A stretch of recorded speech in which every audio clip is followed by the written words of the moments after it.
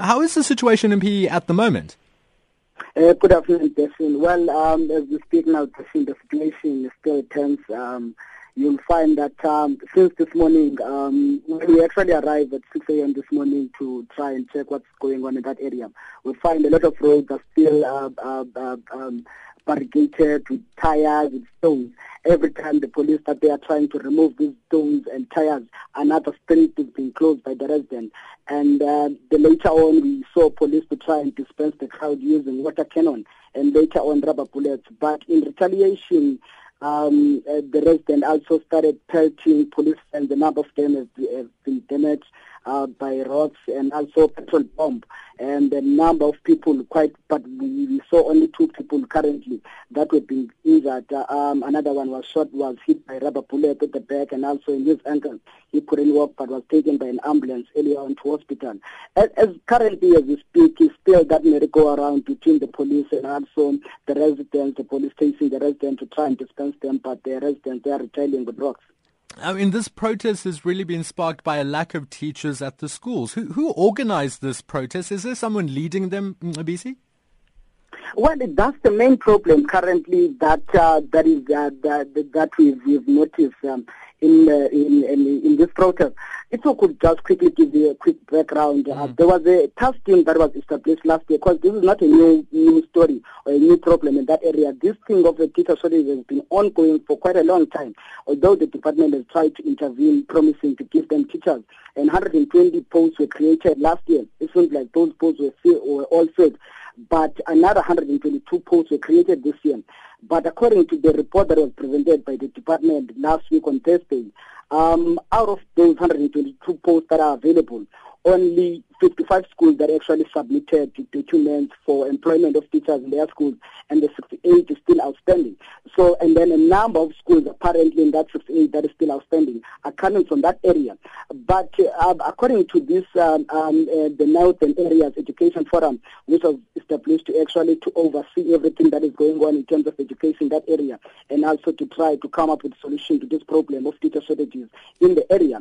That report they are saying is flawed. How come the department actually has exact figures of how many teachers each school needs?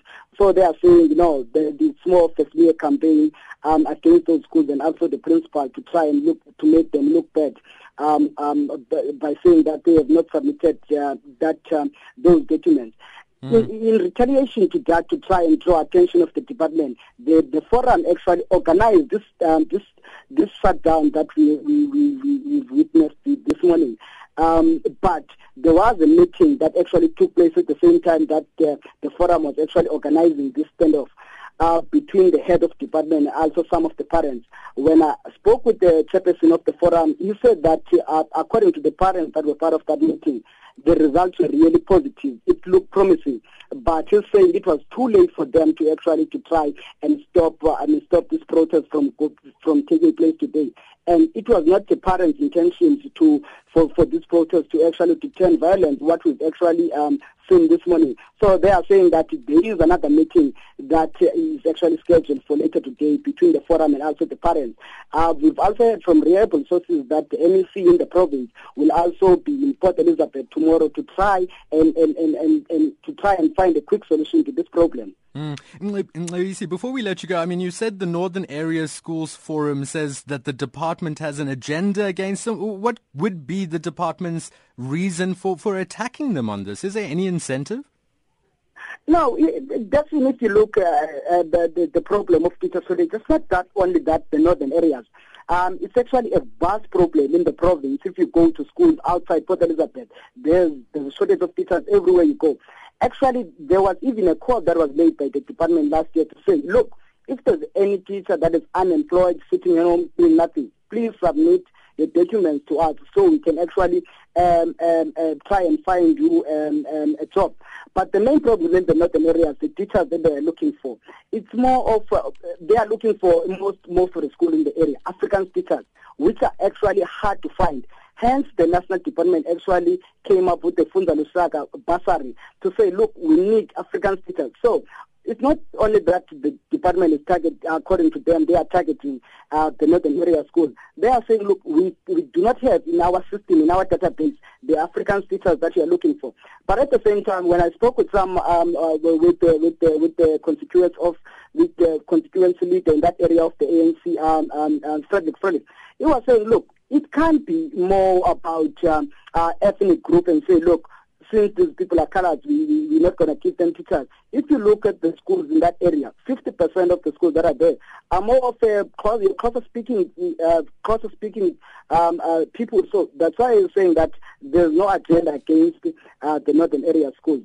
Mcebisi Ngqina, thanks for joining us. We're now on the line to the spokesperson for the Eastern Cape Department of Education.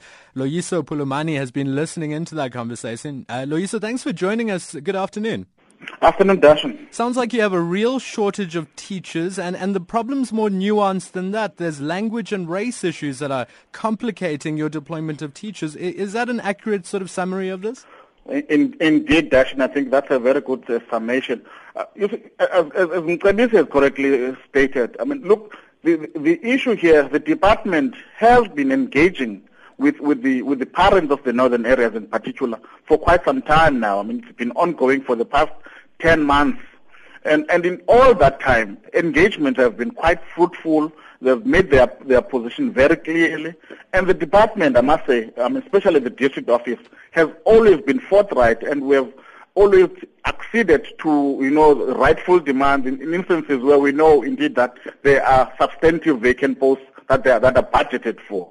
As Mcebisi was saying, last year, immediately there was a complaint about teachers. MEC and the Deputy Minister of Education went to Port Elizabeth, had meetings with parents, and we agreed at the time that we would provide all of the teachers that were required. And we asked the principals to come forward so that we could fill the positions. That took place. Why is there so much animosity today, Loyiso? I mean, you've got teachers and protesters who police are firing rubber bullets at today in the northern areas. Parents in the taxis are even blockading roads over these teacher shortages. How do we fix that?